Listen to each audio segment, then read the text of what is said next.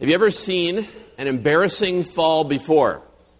I have to admit, in some of the nightmares I've had getting ready for this night, I thought about taking the steps up here and walking across here. I counted my steps very carefully. I didn't want to make that sort of impression on you this morning.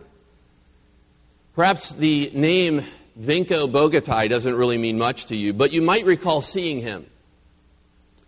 Vinko was a ski jumper from Yugoslavia who competed in the 1970 World Ski Flying Championships.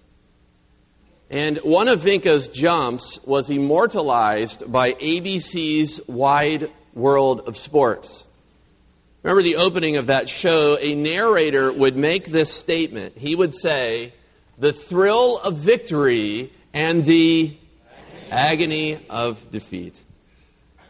It was during that last part of the phrase, for approximately 10 years in a row, 130 times a year, that Vinko's most embarrassing act was publicly broadcast across the entire nation. Vinko fell down the takeoff ramp. He landed on his head and twisted and tumbled the whole way down the hill. As a matter of fact, when ABC producers saw footage of the fall, they knew very quickly that Vinko's fall was a great picture of defeat for the world. I also remember several years ago now seeing a young lady fall one day when I was teaching a class at Northland. I was in the lower level of the library building at Northland. It was one of my favorite lecture halls because over the tops of the students' head there was a large window, and outside of that window you could see a sidewalk. And most students had forgotten, but on the sidewalk there was a spot that would normally get icy.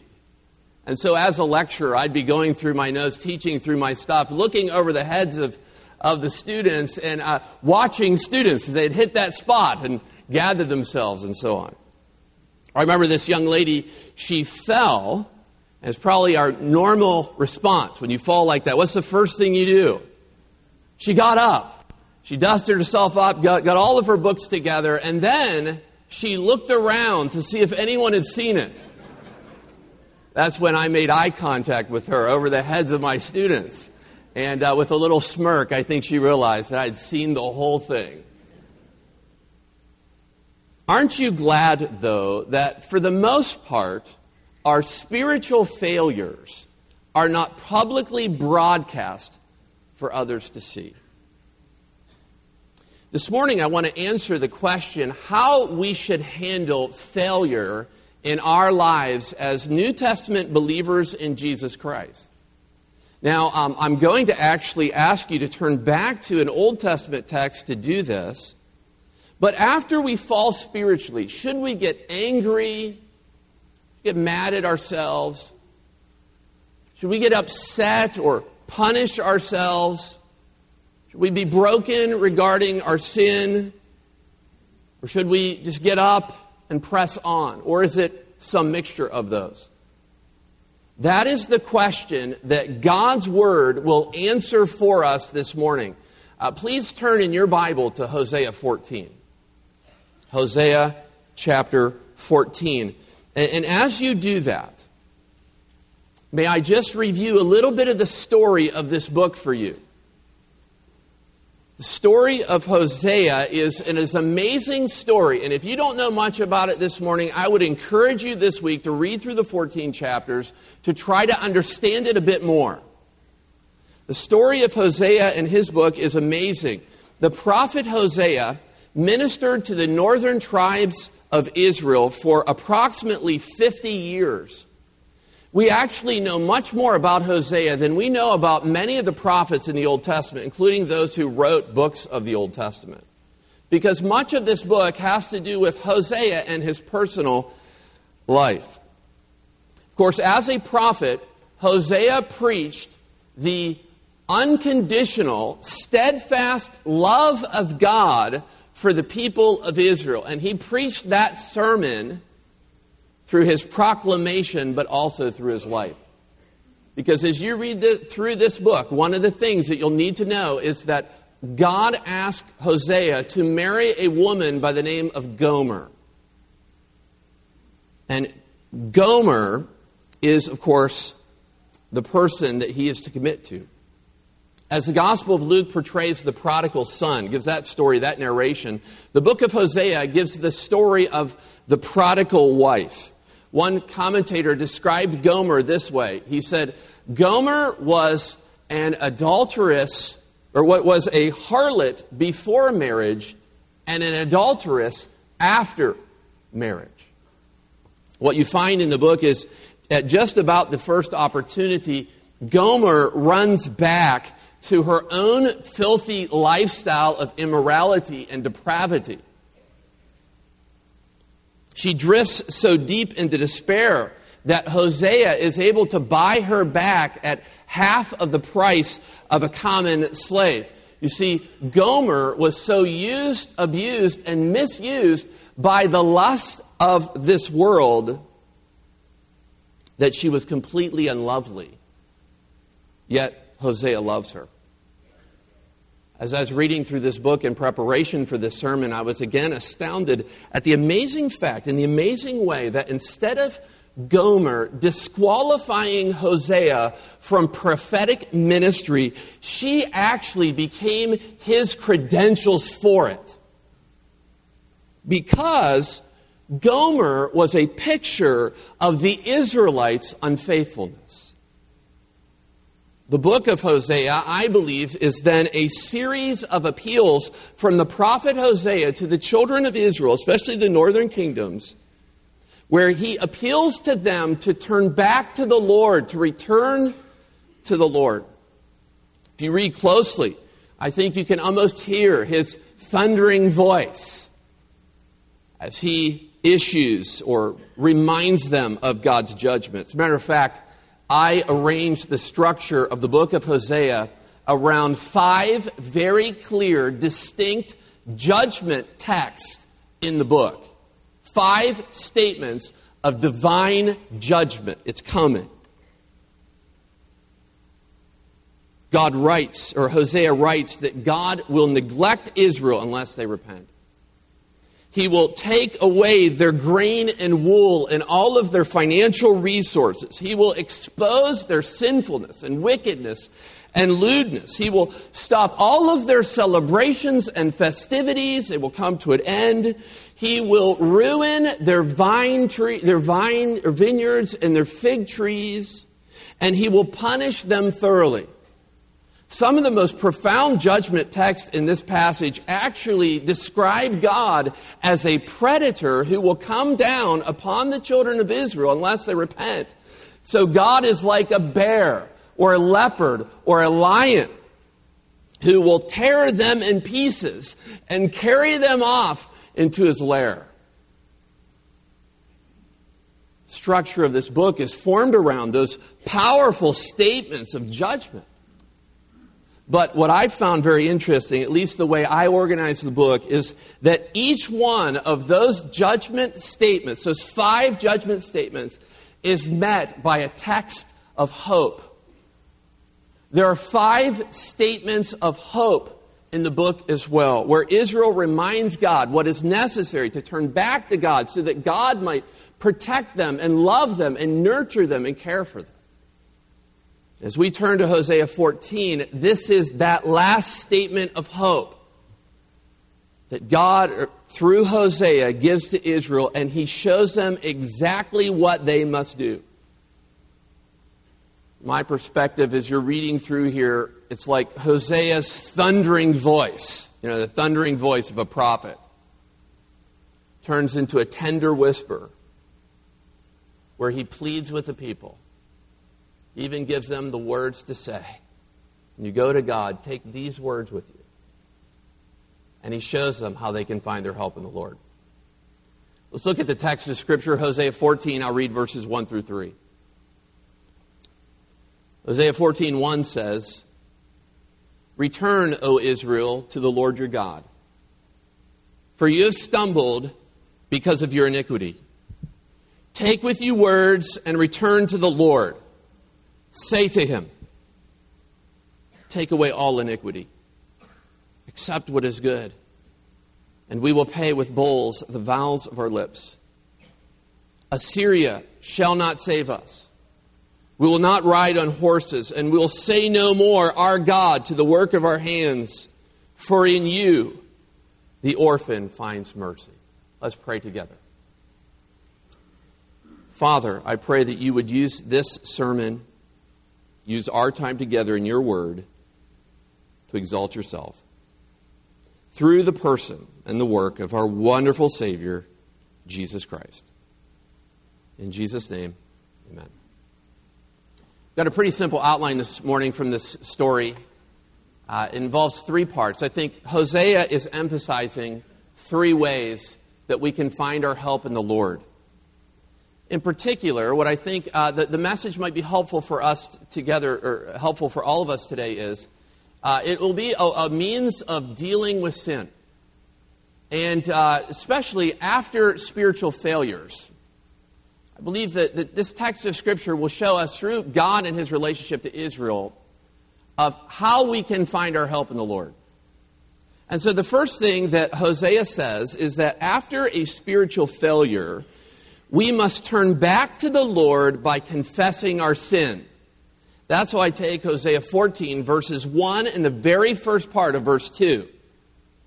We must turn back to the Lord by confessing our sin. If you notice in verses 1 and 2, Hosea uses the word return twice.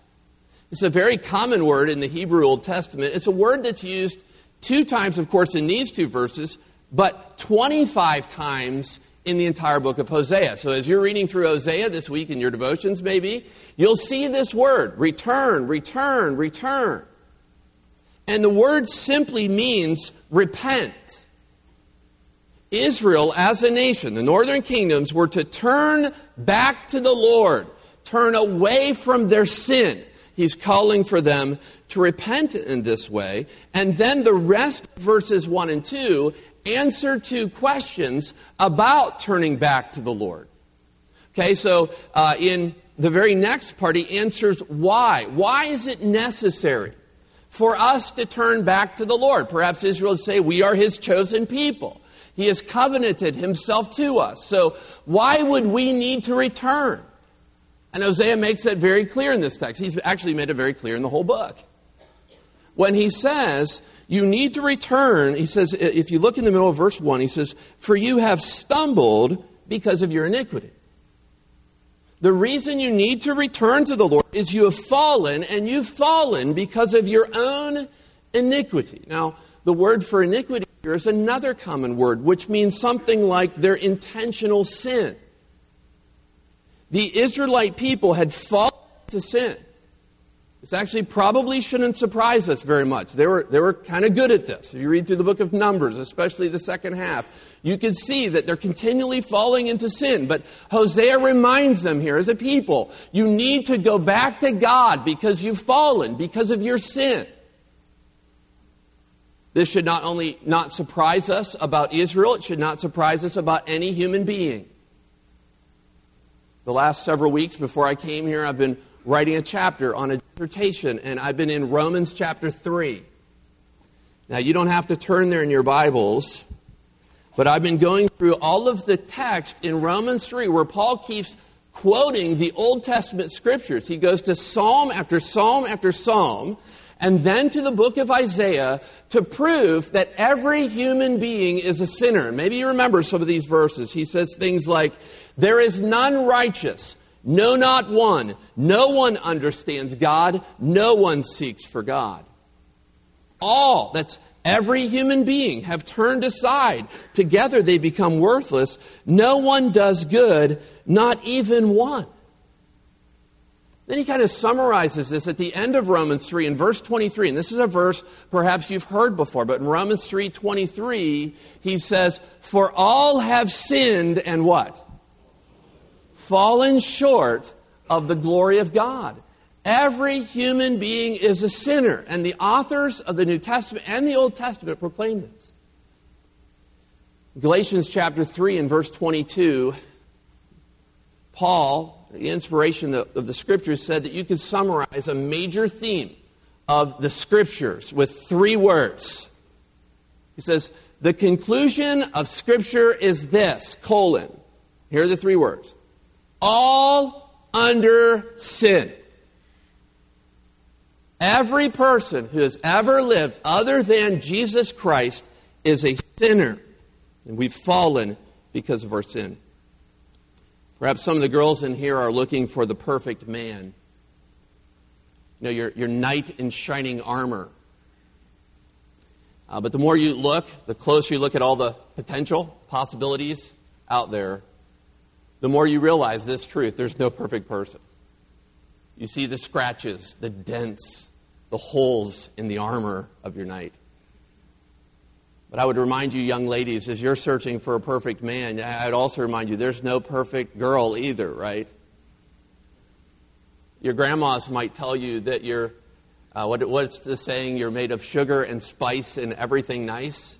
You ever hear that before? Is that a northern thing? I got something to tell you this morning. Guess what? Your grandma's wrong. She's wrong. All are under sin. All humanity is guilty before the Lord. We all sin. That's what we do well. And that is true of Israel in this text as well. He says, you must return to the Lord. The truth was, they were far away from God. Have you ever felt far away from God before? If you're here today and you do not know Jesus Christ as your Lord and Savior, you are far away from God.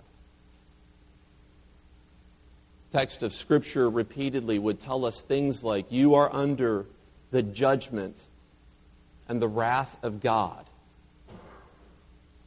And you will spend an eternity in hell unless you believe in the name of the Son of God, Jesus Christ, who came and lived a perfect life on this planet.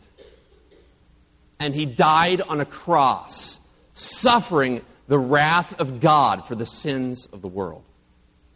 And unless you believe in Jesus and repent of your sins, you are far from him.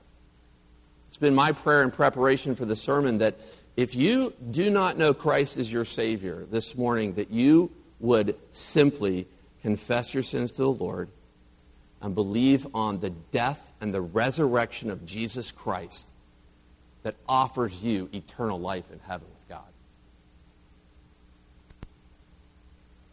Perhaps as well, there may be some believers here, though, who feel far away from God.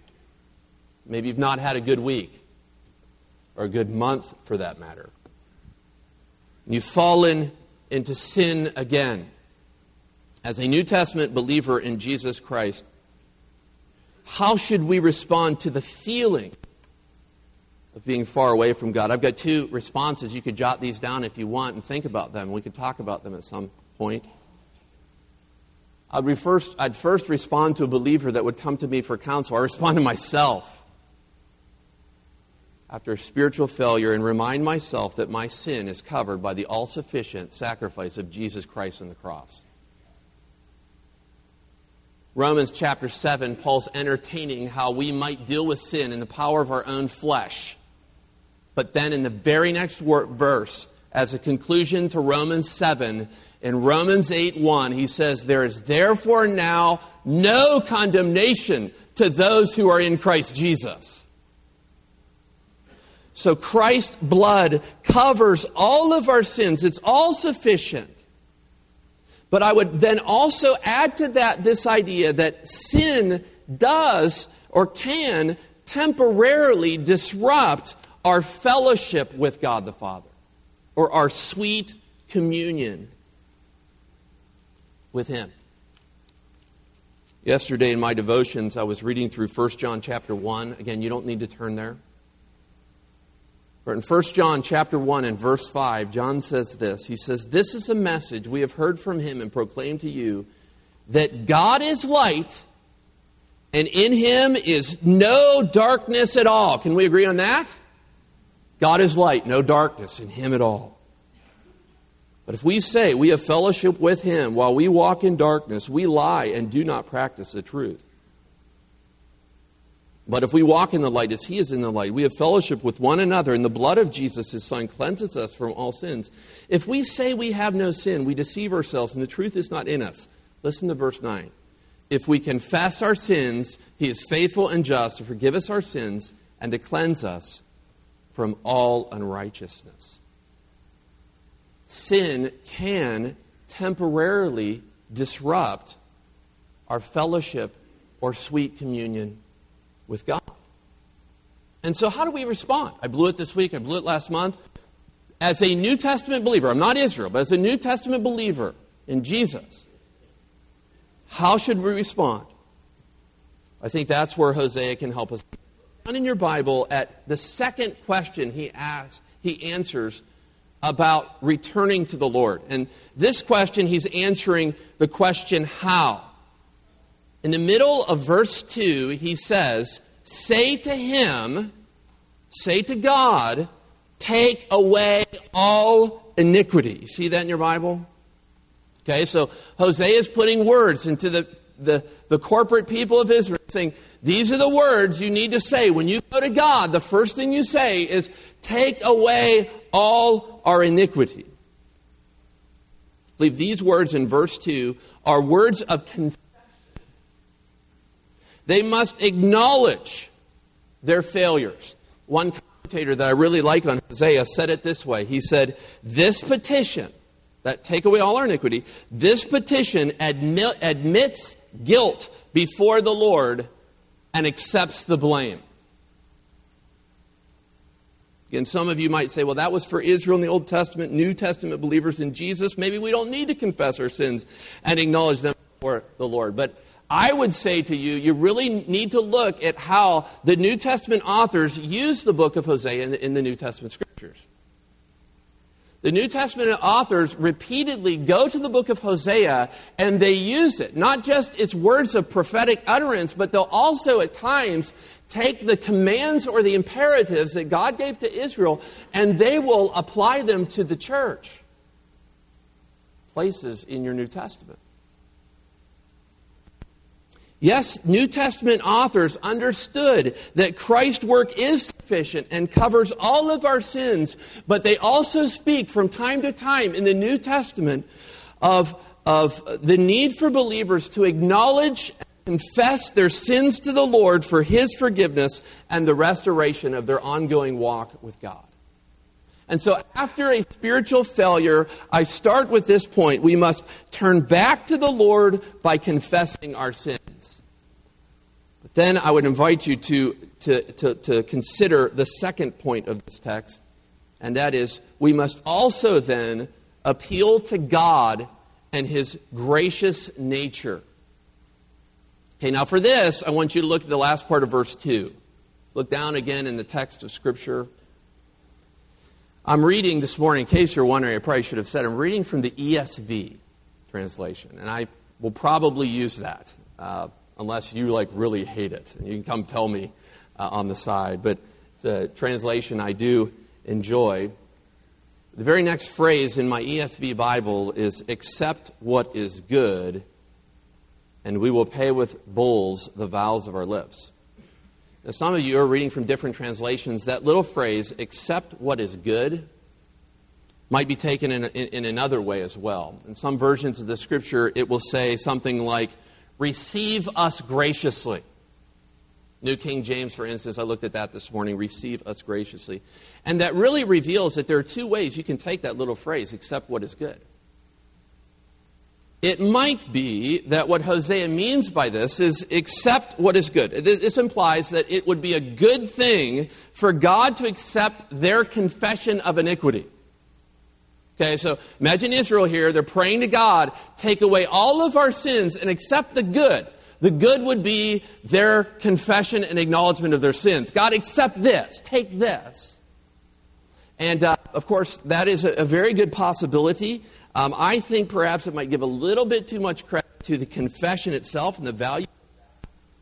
And to me, it's just a little bit illogical. Because, it's like he's saying, they're saying, take away all our iniquity and take what is good. So I prefer, like the New King James has said it, I would translate these two Hebrew words as accept us graciously or receive us graciously. Accept us in accordance with your gracious nature or in a gracious way. These two words often when they're used together I think could be translated that way. Receive us or accept us in accordance with your gracious nature, O God. See, one of the reasons I chose to preach on this text from the Old Testament in my first sermon is I wanted you to see that even in the Old Testament, people like Hosea knew how much sinners need God's grace. There's another place I think of this in the Old Testament Scriptures. I'm going to invite you to turn back to Psalm 51 for a moment. Of course, many of you know this psalm, Psalm 51. I'm not going to offer a lot of comment on it. I just want to read it to you. At the end, I'll say some things about this text. But of course, Psalm 51, Psalm number 50, is an appeal from David, King David, for God to forgive him of his sin. And it's an appeal that comes after his sin with Bathsheba, committed adultery with a married woman, and then he arranged for her husband to be killed. And then a prophet by the name of Nathan comes and confronts him about this sin. Now listen to David, Psalm 51:1. Have mercy on me, O God, according to your steadfast love. According to your abundant mercy, blot out my transgressions. Wash me thoroughly from my iniquity. Sounds like Hosea a bit. And cleanse me from my sin, for I know my transgression, and my sin is ever before me. Against you, you only have I sinned and done what is evil in your sight, so that you might be justified in your words and blameless in your judgment. Behold, I was brought forth in iniquity, and in sin did my mother conceive me. Behold, you delight in truth in the inward being, and you teach me wisdom in the secret heart. Purge me with hyssop, and I shall be clean. Wash me, and I shall be whiter than snow.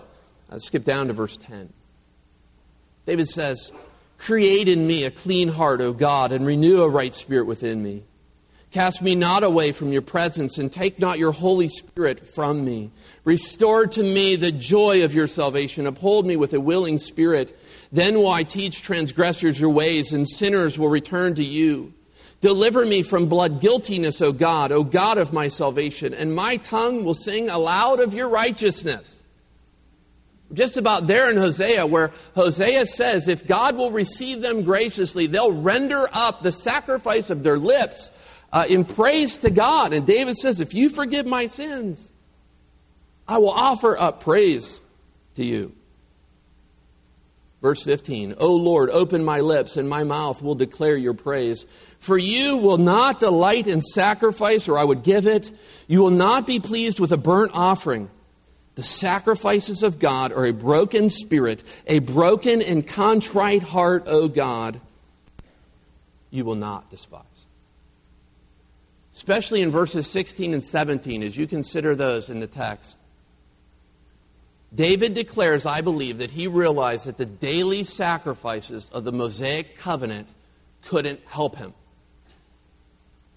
There was no daily sacrifice that you could offer for premeditated murder and adultery. And so what does David do? As an Old Testament Israelite under the Mosaic covenant, he goes outside of the Mosaic covenant and he appeals to the grace of God. God, I know there are no sacrifices that you would be pleased with. I can't offer enough bulls or goats to be accepted by you. But David appeals to the gracious character of God and his mercy in the Old Testament. And he says something like Hosea says to Israel, "Oh God, accept us graciously." So what should we do after a spiritual fall or spiritual failure? You blew it this week. What should you do? Go to God. Say, God, take away all my sin and receive me in accordance with your grace. Of course, we have to say, as believers in our era, the grace for us that's sourced in Jesus Christ. There's one last point I want to make for you. So go back to Hosea 14 and verse 3. After spiritual failures, we should turn back to the Lord by confessing our sins. We should appeal to God and His gracious nature and character. And then third, finally, we must reject false means or methods of dealing with our sin and the consequences of our sin. Look with me at verse 3. He says, and this is again Hosea putting words in Israel's mouth. This is what he say to God. Say this to him. Assyria will not save us. We will not ride on horses, nor will we say any more to the work of our hands, you are our gods. For in you, God, the orphan finds mercy. In verse 3, we come to objects of Israel's false dependence. God's judgment comes upon them, and it's severe. They might be tempted to respond in one of these ways. The mention of Assyria is I think, a mention of a foreign nation or a false alliance that Israel might make in an effort to deliver or save themselves from the consequences of their sins. Very next phrase, when he talks about the horses, I think he's describing military strength or their own fleshly strength as corporate Israel. And Hosea is reminding them that horses won't deliver you. We won't ride on horses either. Our own military strength can't get it done. And then the next phrase, you look down in verse 3 in your Bible, and when he says, we will say no more our God to the work of our hands, I think he's describing idols here. Things made with their own hands. And with this trilogy, Assyria, horses, and idols, Hosea admonishes them to abandon every other way they might be tempted to cope with their sin and the consequences of their sin. All these other things, nations, military strength, false gods that we carved and we fashioned, they can do nothing for us. God, you've got to do it. So Israel must reject improper ways of dealing with their sins. But we too must reject improper ways of dealing with our sin. A moment of pastoral application here. I might ask you to reflect upon how you normally deal with sin or sin patterns in your life. Over the years, I have seen, not only in my own life, also in the lives of those I've ministered to, many false ways or means of trying to deal with our sins as believers. I think many times, this is my preferred method, we ignore it. We ignore it until God gets our attention about it. Whether through our conscience, through the Word of God, or through some sort of loving chastisement to train us as a believer. I think other ways we're tempted to respond to sin in the wrong way. I think often, even as a New Testament believer in Christ, salvation was all about the grace of God. I find that many times, in this moment of application, many times we resort back to trying to earn it. Okay, so imagine you had a violent outburst, or at least, maybe not violent, an outburst this week. And you were angry. You got angry again. So what do? You think something like this. If I'm good enough for long enough, maybe God will accept me back. What's the problem with thinking, if I'm good enough for long enough, God will accept me? All kinds of problems with it, right? One significant one, I thought, the danger of that is we're too confident in our own works. And that's not how forgiveness works with God. None of us will ever be good enough for long enough for God to accept us. If I could just go 6 days without getting angry at the kids again, then of resolution. No, it's a false means of dealing with sins. Or we try to punish ourselves thoroughly so that God might forgive us. This is true of us even as believers from time to time. We think, if I punish myself for long enough or severe enough, then God will accept me back into His favor. Ever thought that way before, or is it just the preacher? What's the danger with thinking, if I punish myself for long enough, then God might forgive me? Think about how we live the Christian life. I think one of the dangers with that statement, although there's many, again, the danger is that we tend to then live in spiritual misery. You can pick these Christians out of the crowd because they're constantly punishing themselves. There's no joy. I can't crack a smile. Why? Well, because I sinned last week and I'm sober about this.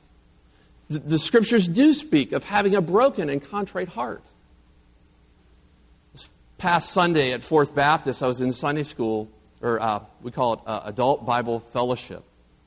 Here it's Adult Bible Studies.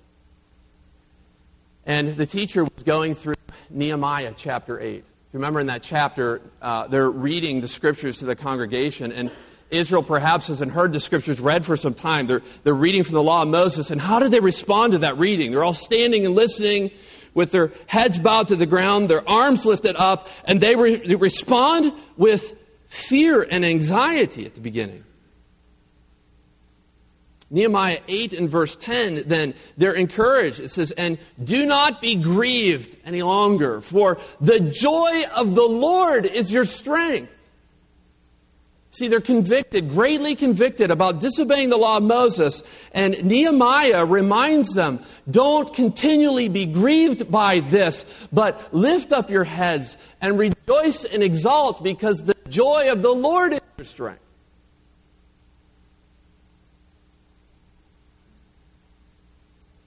These approaches to sin are wrong.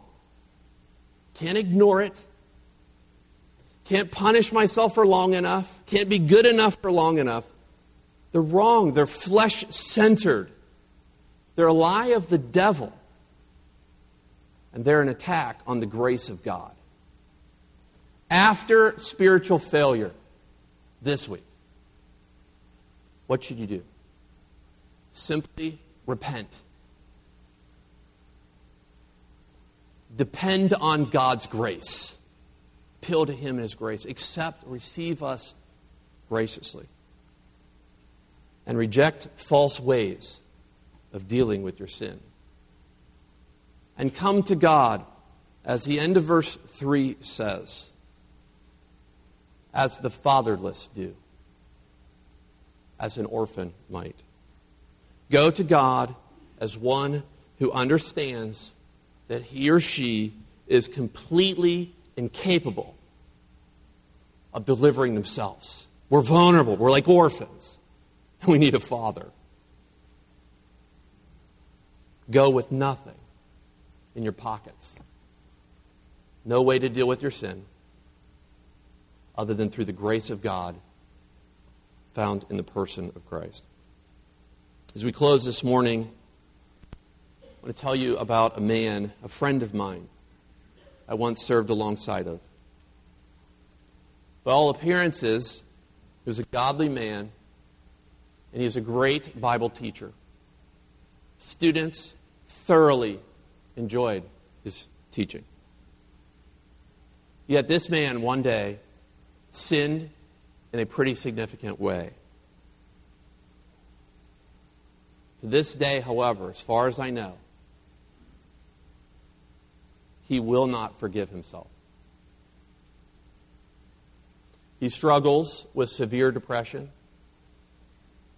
The last time I talked with him, he was communicating thoughts of suicide. And he keeps on punishing himself. my knowledge, he's never turned back to the Lord. May I encourage you this morning with these words of hope. After your spiritual failure, return to the Lord. Run back into the arms of a gracious God who can forgive you because of the work of Jesus Christ. Let's pray together.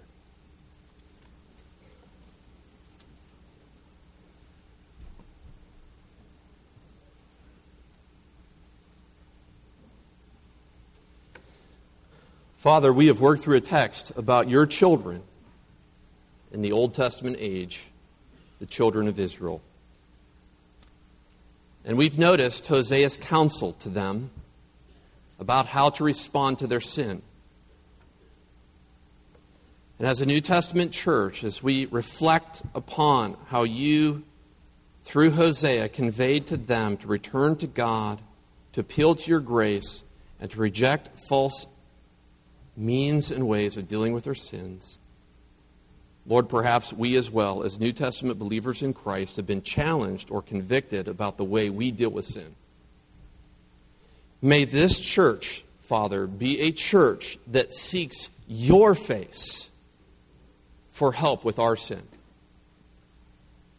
And would you give us the grace to live in pure and holy ways so that the world might know the grace that's found in Jesus Christ. In Jesus' name, amen. Let's stand and respond now with this song together.